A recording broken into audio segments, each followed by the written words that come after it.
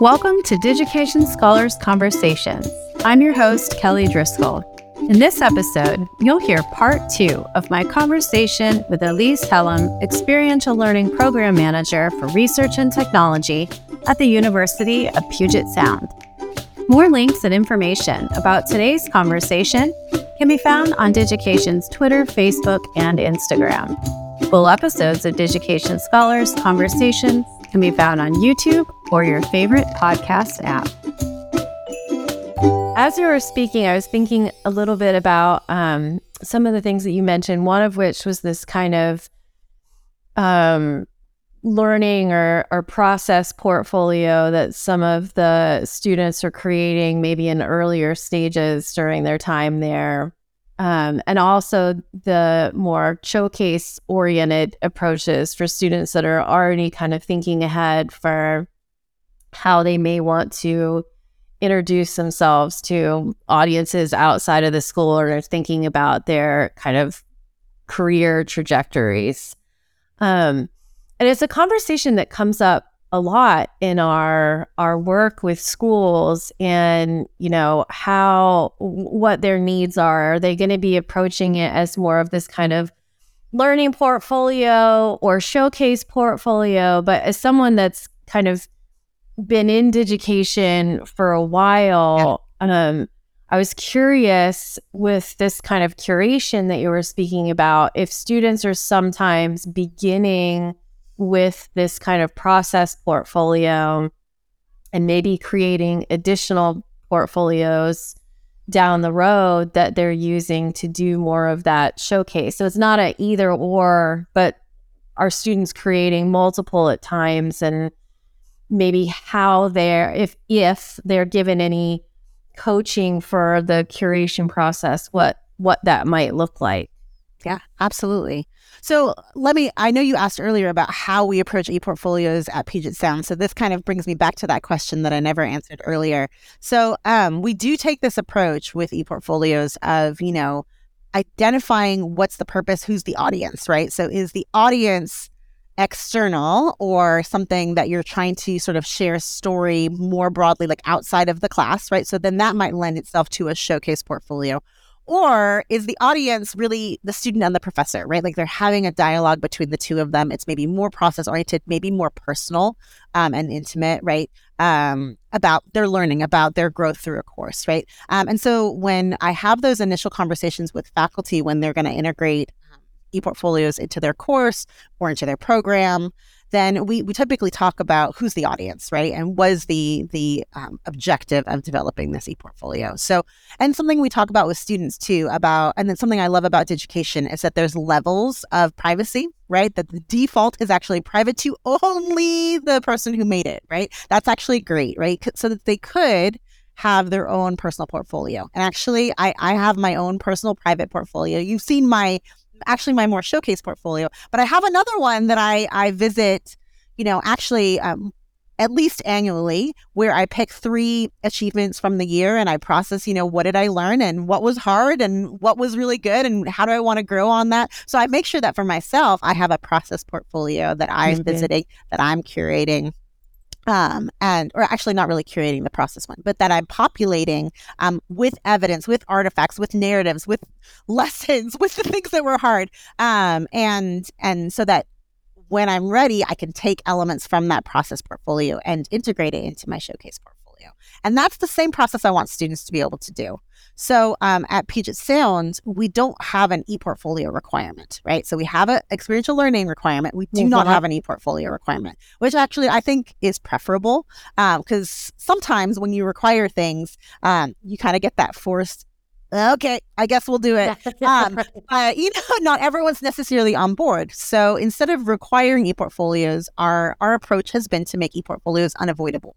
Right. So that we've done outreach with lots of faculty. Again, we've had faculty who have been our champions and shared about all the great things that they've learned. We've had workshops to invite new people in to try, and I meet with them and give a lot of support, myself and also my student staff team. We come along and we lead the trainings. We do the technical stuff. We build the templates. Like we do the heavy technology lift to make it easy for the faculty to integrate into their courses and also for the students to get started, right? So at Puget Sound, one of our sort of ground level pieces to sort of help with the technology with our students is we build a lot of templates, right? So we build a lot of spaces where students can get started easy, start right into the content, and learn the technology over time, right? We want to make it easy to build the essence of the page and not necessarily get him, tripped up by, but how do I add a picture? How do I add a text box, right? So we populate it with some like suggestions and then say go. Uh-huh. And so some students really go and they make beautiful portfolios and they customize it, and others kind of use it more like a worksheet, right? But the point is they're still doing the reflection. They're still doing that process, right? They're still collecting artifacts. Even if it's not the most gorgeous thing, they're kind of getting those base level skills. So my hope as they're doing e-portfolios in classes, which is one of the ways that we have it, they might run into an e-portfolio in their first year seminar class, right? Where they're writing and they're actually collecting their writing over time. And then my hope is that they'll also run it into their economics class, their Econ 101 class that asks them to look at how are they seeing economic principles showing up in their daily life. So literally they do a journal that's about, cost principles, right? And they're like cost and effect and supply and demand and thinking about, when I decided to make this economic choice and I bought that burrito at that place, what were the impacts of it over here? How did they spend their time, right? And thinking about all those economic principles like around them. So they're doing it in classes over time. Different students will grab it at different places depending on the courses that they take, because again, we don't require it. So they might get it in certain classes and not in others. So whenever we do a training, and especially those course portfolios, a lot of them are process oriented, right? Like built to go over time, collect pieces of work, collect artifacts. We make sure that we always build the why into the beginning of the training. Like, why is this important? Why is your faculty member decided for you to do this work, right? So again, we want to avoid busy work. We want to have purposeful work, meaningful work, and we want to make sure that that objective is really apparent when we start. And so because Digication allows students to have multiple portfolios, they can have portfolios from lots of different courses. And then as we run into students who are more dealing with artifacts or experiences that they might want to share more publicly, or they're nearing the end of their academic experiences, like in our French department, like in occupational therapy, or like our counseling graduate students, when they're kind of nearing the end of their experiences, we'll say, hey, we've built portfolios that are a little bit more showcase, but we say, look back at what you've done before. Do you have other portfolios? Which again, some may or some may not. And we talk about pulling pieces from that. And I will say that the students who have done it before and they've collected evidence before say, oh yeah, I have that. I have that paper. I have that reflection that I mean, literally we were trying to have students in their first year during that orientation workshop put their very first paper they wrote for college ever in their portfolio. We're like, put it in there, like, write about it for a second and then like leave it and let it sit there and incubate, right? And then when you come back as a senior and you're writing your capstone and you're writing your thesis and you say, oh my goodness, look at my writing. Like, but absent of that early piece of evidence, it's so hard to see the growth, right? So it's so incremental. You just like, oh, I'm doing so good. I'm doing so good. And you are doing so good in that moment. But amazingly, your good now is leaps and bounds better than your good before, right? So it's really cool for the folks who have had instances of ePortfolio over time for them to then pull and select and then curate. So you're not going to pull all of those artifacts, right? You're not going to pull every paper you wrote for your first year seminar class, but you'll pull like maybe one and say, this was my favorite piece and this is what I learned, and put it with your thesis. And you say, but this is where I landed. And the other thing that's really cool is sometimes when they've got it from multiple places, students will say, oh, I wrote about this topic in my seminar. This was my seminar. I did it on because they get to pick the topics that they're sort of interested in. And it's interesting to see how those topics morph and change, but connect to where they land as a senior. Not always, right? Sometimes they took a turn, which is great. But sometimes they see, you know what? Social justice has been on my mind, on my heart since the beginning, right? And they say, oh, well, clearly this is a value for me. This is something I deeply care about. How can I, and now they have evidence to show that over time they've cared about this and they've done research about it. And then when they go and tell that story to an employer, they're like, actually, I've done work in this. I've been thinking about these topics for forever. Right. And maybe their experience is limited, right? Maybe they've done some volunteering, but they don't have a ton of experience, but it's been on their heart and on their mind for a long time. And I think those are sort of my favorite stories, is when they've done that piece of it. But I do think at some point, having that audience, even in a process portfolio, but especially in a showcase portfolio, is really important. I think about Kuhn O'Donnell, who talk about high impact practices and the quality, the elements of high quality, high impact practices, right? So not just go and do the internship, which is a high impact practice, but how is it going to be a quality internship? One of those pieces has to do with having, an audience and having sort of like stakeholders and people that you're accountable to, right? That really kind of deepens that learning. And I think having a showcase portfolio, whether it be a single page or a single section or a whole multiple page portfolio that showcases the whole journey, I think having something that other people see both imports the importance on students, but also allows them to feel celebrated for their work because someone else sees it. Someone other than just their professor who's honestly in their corner and rooting for them, right? And maybe someone even beyond the class who hopefully is also in their corner and rooting for them, but, sharing it with the campus or sharing it at a symposium. So all of our internship students who make their beautiful portfolios, they share those at a symposium that we have in the fall, which celebrates all of their work, allows them to practice telling their stories verbally, not just in writing in their portfolios. And I think that showcase piece, the fact that someone else could see it, allows them to really do their best work. So it's a reasonable level of risk, right? So they're on campus with people who are rooting for them, but still preparing things that are meant to potentially go beyond the campus. I did hear from, I work with the counseling department and they do a showcase portfolio. And I heard from the professor that one of their former students had actually taken their portfolio that they created and included it in their resume because they had to pull like artifacts from their program and showcase all of their proficiencies, right? And it helped them get their next job, right? So not always, but sometimes like that is the deciding factor. I have another student who I know who developed a showcase portfolio, didn't actually share it with anyone, but went to their interview and then came back and said, you know what? They didn't ask a single question in my interview that I hadn't already thought about in my portfolio. So nice. Even though no one saw it, that showcase, that process, that curation supported them in taking their next step, which was so cool.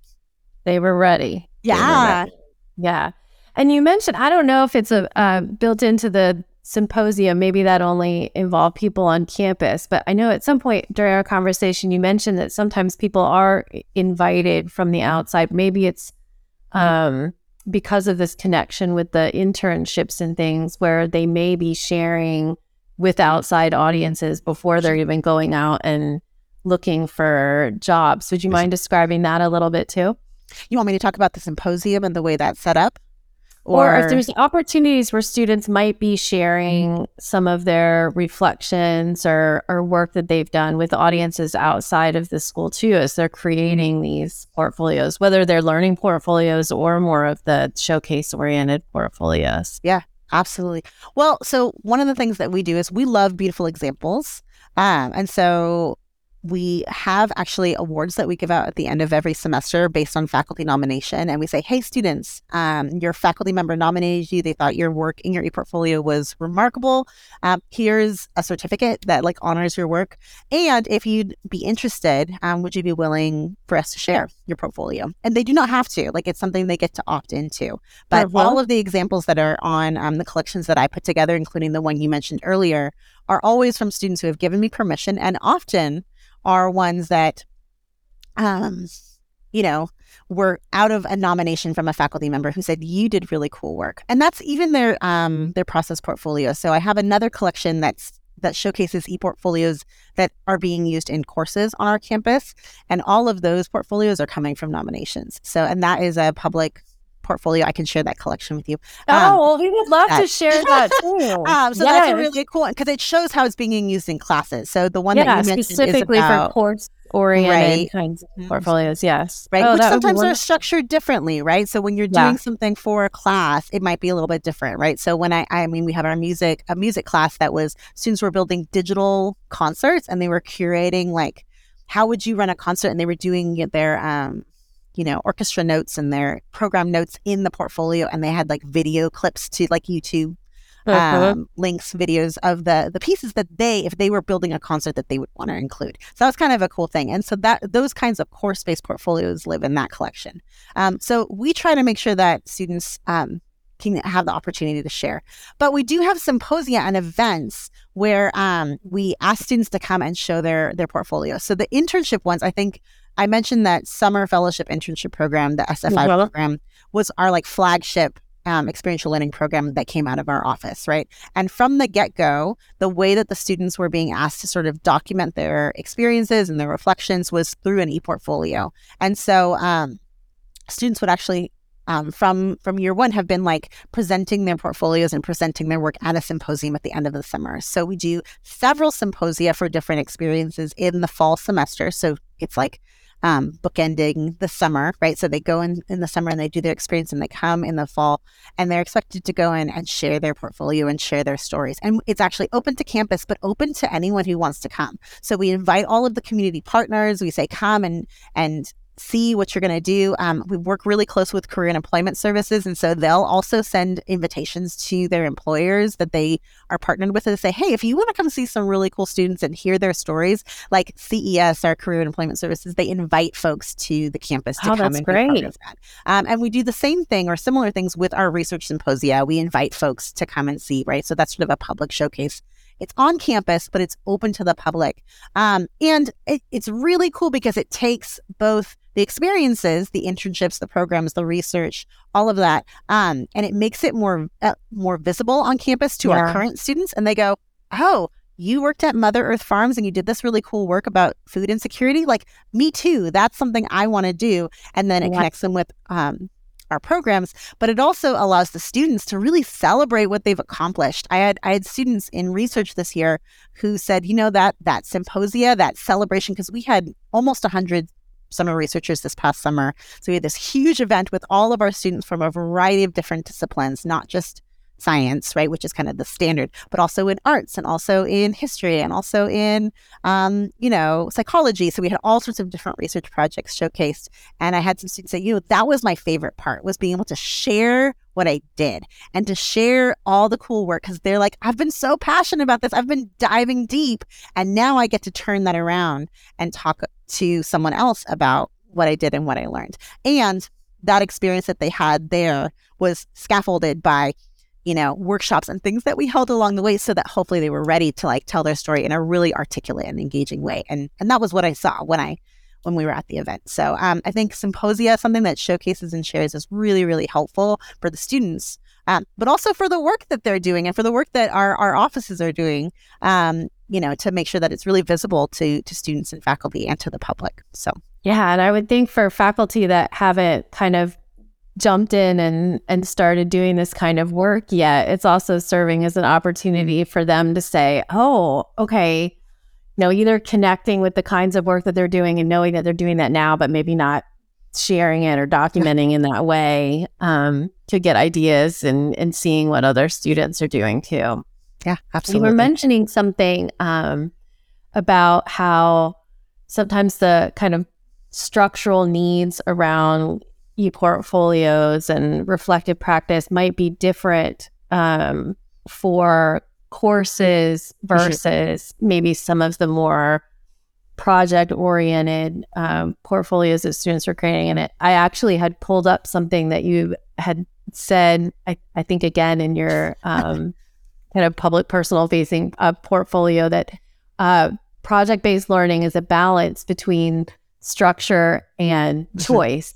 And it immediately got me thinking about the kind of process for folks that maybe in your role or faculty members that are embarking on this and thinking about, how much structure do I want to give the students to start creating these e-portfolios or, reflecting on some of the experiences that they have had in this course or as part of this project? How much structure is too much? How much do I want it to be self-directed? And I'm imagining through your time and working with all of these different disciplines and approaches, you probably have some thoughts to share on that. Oh my goodness. Yes. I mean, so it's so important to provide clear guidance and structure to students. It's essential. It's critical. And yet we want to leave a lot of room for them to be creative. And so there's this weird tension, right? Because so often we're like, oh, I'm going to give them very little guidance because I want them to be creative. And what I have found is that when there's no guidance or very loose guidance, it actually instigates like a panic response in students. Like they say, but what do you want me to do? And I think students especially, and I mean, this is me too, me as an employee, like if I have no guidance, it creates sort of like panic in that moment. And so we're not quite sure where to start. So what I will say is that some structure is really helpful for the getting started. I love holding things loosely so that you can allow it to sort of ebb and flow and be flexible, but you have to start somewhere. And so how do I think about this too? Because I've talked about it in a lot of different places. I imagine that. So. And I love this question. It's something that comes up so much. It's a really important, and I know in your role, especially because you've been working alongside so many faculty members, and it sounds like doing some of the template building on their behalf. I think also to kind of scaffold the process for them too. Yeah. Oh yeah. You've got some good insights for. And when I'm working with people at that level too, I always let them know, this is something that you're going to try this semester. And it's an iterative thing. You're going to see what areas were the most successful. And if there's something that, you want to keep tweak, none of this is set in stone. So, that's interesting. I should mention that because, when I think about trying something, I'm always very careful about how we talk about that with students because faculty often say we're going to give this a try, but then the students feel like guinea pigs.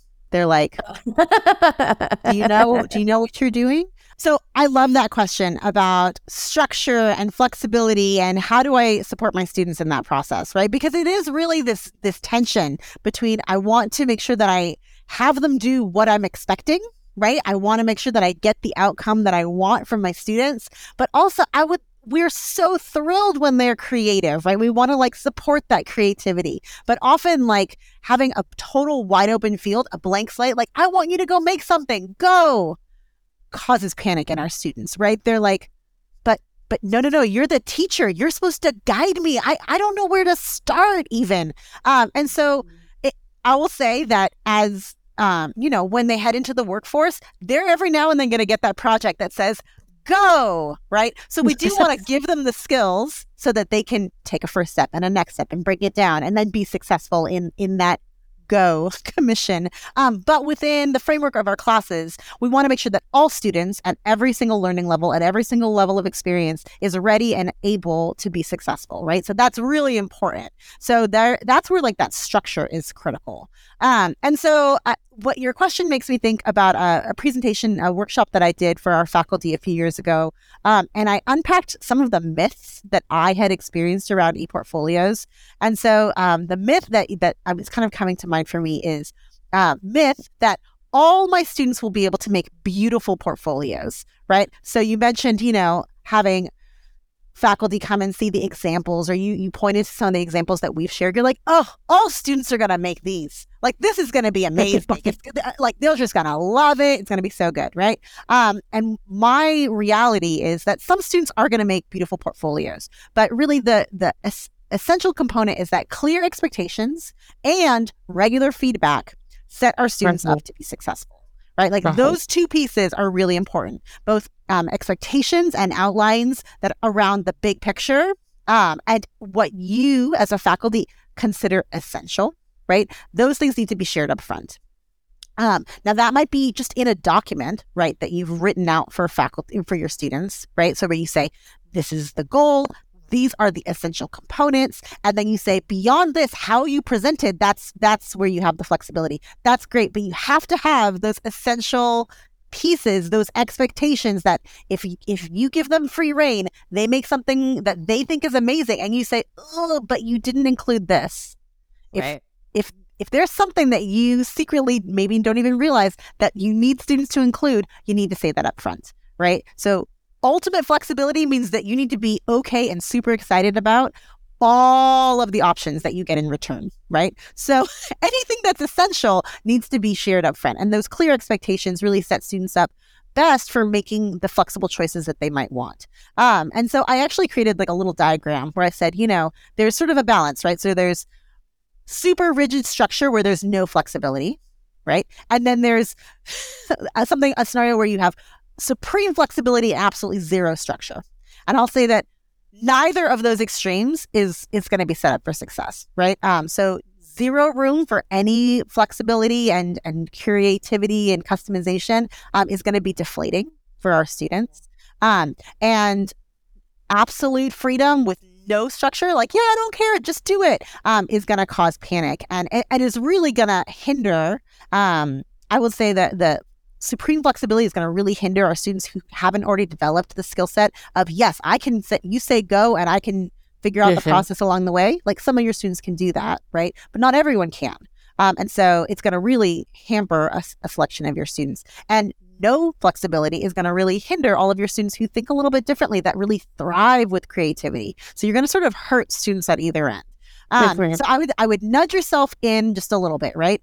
So if you have real expectations, a real structure that you need to follow, give elements of creativity, right? And do know that is probably going to be one of the faster sorts of assignments to complete. So I often say, if you are on a short time frame, if you got a packed class and you do not have room for a lot of time for students to figure it out and toy with it and tinker and try and fail and improve, if you don't have time for that, then realize that highly structured and a little bit of flexibility is what you're gonna get, and probably your assignments that will get returned to you won't have a ton of creativity involved, because you, in the way that you structured your class, haven't created the space needed and the time needed to do that kind of creative work. Like that work takes time.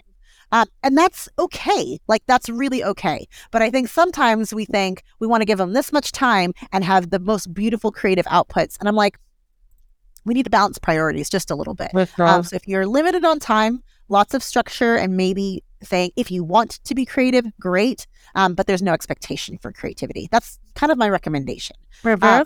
I will say the more flexible you want to nudge your students to be, like when you want them to be creative, when you want them really to customize and you want them to own the process, realize that takes more time and it takes more scaffolding, right?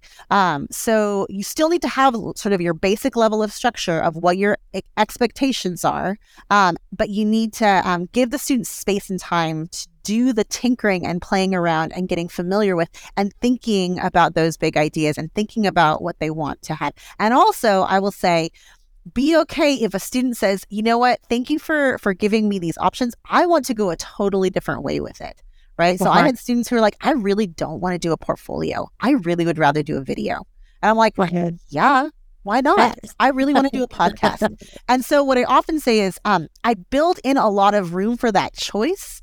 But I will say that if you choose to go your own route, you're also choosing to do the heavy lift of figuring out the technology or figuring out the structure of that other route, right? So I create like sort of an easy route. So we build like ePortfolio templates with structure, and we tell them that they can customize them and curate them. But we say, this is where you can start. It's really easy to get started. It's easy for them to jump in. There's prompts built in there. There's like little image placeholders that say, go add an image here. So it's like really easy for your student who's like, creativity is not my thing. Like, I just need to know what the structure is. Like, those students should be successful with the structure we provided. And for students who want to be more creative, we say, hey, well, you could actually start with a different template, or you can do a totally different platform or a totally different output, right? Pick a different technology you want to use. Just know that there's going to be a little bit more lifting on your end because you're choosing the thing that's not pre-prepped for you. And so Right. then they have to decide, how much do they care? Like, would it be easier to tinker with something that's already created? Or are they really excited about undergoing that really creative process and making the thing that's exactly the way that they want it? But knowing that they might need to learn some more pieces. And I've had students do both. I've had a lot of students that kind of tend to say, well, let's just start with this, what's given. And a lot of them do customize, and others who kind of do that heavy lifting. I will say, my faculty who seem to be the most successful, especially in having their students build beautiful portfolios, often give a lot of time up front for the tinkering and getting started. So I have a business class that I work with, and she wants them to, it's about fashion law. It's really cool.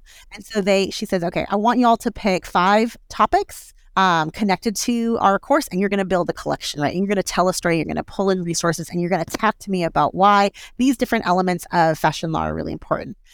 She doesn't really care which topics they pick, or if they pick a big theme topic and then they do lots of subtopics. She doesn't really care about that, right? Choosing the topics are up to the students, but I built the structure so that they can go and then populate it. But we also in that class say, hey, if none of, like, especially for my real design oriented folks, if this structure feels limiting, we've got other portfolios that you can sort of pull and customize and piece together in your own way, or you can build one from scratch, right? So they have the easy option. They can build from other templates, or they can build totally from scratch. They've got sort of choice. But that initial workshop that we do is that whole first period. So I can do an ePortfolio training, give everyone the basics in, as little as 15, 20 minutes. I can do it. I'm like, I've got it down. But I will say, when there's customizing involved, and when you want them to be flexible and creative, taking that time to do the workshop and have a little bit more time to customize and curate and play with it is really valuable. And I think that those faculty who want that creative piece product do see dividends paying out at the end, because the students feel a little more comfortable getting started. So I will say, structure, flexibility, it's really tricky. One of the critical things to go from beginning to end, whichever way you're doing, is feedback, right? Mm-hmm. So like, that's one of the things. So if you want your students to have really great end products, you got to show that you care about the work that they're doing. So faculty who launch them and then look at it post finals in order to grade them, the results are mixed. My faculty who launch them and then check in at regular intervals, leave comments. I have a faculty member in econ who even pulls up examples with the student's permission, saying, look at this really cool thing that the student did. They found this great application, and like celebrates them along the way. Or, they even have peer review opportunities in class. Like that feedback, that connection, that like showing that you care about the work that they're doing in that space, I think really has an end result of having much higher quality products. So, yeah. And you would think that might be obvious, but I think because of this, maybe because of some of the history surrounding portfolios is something very tied to assessment or review after the fact, that it's something that is sometimes not considered, that we will definitely rise to the occasion and put time into things. And we know that it's, other people care about it. And so I love the conversation too that you're having with faculty members and thinking about, what do you want that result to be? Right. And, if you do want this more creative kind of storytelling and, kind of richer experience for the student, that is going to require a lot more time than possibly putting up a file and responding to a reflection prompt. Absolutely. So it's a great conversation to have, especially for those that might be embarking on this kind of work for the first time. And as you said, looking at some of the examples that are out there and having good realistic expectations for what they can ask of students and what they can expect back. So I love these conversations about the, kind of the structure and choice. And I do think it's an area where it does have the opportunity for some play and experimentation and getting feedback along the way and seeing what works and shifting models. And so thanks for sharing that. Oh, my pleasure. Well, and I will say that like all of those pieces that you mentioned, like, I mean, they're essential to teaching pedagogies. Like there's some of the Yeah. basics you learn, like when I went to, and got my teacher credential, like it's some of the basics you learn. You talk about feedback, you talk about assessment, you talk about multiple styles of assessment, you talk about scaffolding. Like, so in a way, I think you're right that some of these principles feel so obvious. And yet our experiences in my experience in teaching and my experience in higher education is that more and more demands are getting laid upon us, and the stakes feel like they're getting higher, right? So we feel like our courses are getting crammed, and our experiences and the time we have with students is getting crammed. We're spending so much time doing yes, our content and also hopefully these creative projects and applications, but then also there's a lot of other pieces, right? Sometimes it's behavior, sometimes it's cognitive support, sometimes it's mental health. There's a lot of other pieces. And so I mentioned that I meet with faculty upfront. And one of the things that has happened out of some of those consultations is at the end of the day, we say, you know what? I know that this is a great project and a great idea, but it sounds like given your course and what is important in your course, this isn't a good fit because there's just not space for it. And that sometimes it's okay to say, maybe not now. Like this is not right now. So I had a meeting with a faculty in biology, and they said, I kind of want to build a portfolio in. I want them to document process of their research over time and add reflections to it. And so I did the whole thing. I built a template for her. I showed her what it could look like. I made like a sample and example based on some student work that she'd had in the past. And she looked at it and she said, you know what? I do think that there's not space right now. And so it sat there for a couple of years, actually. And then a couple of years ago, she reached out to me and she said, you know what? I think I want to revisit it. I think I've shuffled things around. I think my focus and my emphasis is different. That particular faculty actually has eliminated exams in her biology classes and has students do unit reflections instead. It's fascinating. It's so interesting. And she wrote an article about it. Also fascinating.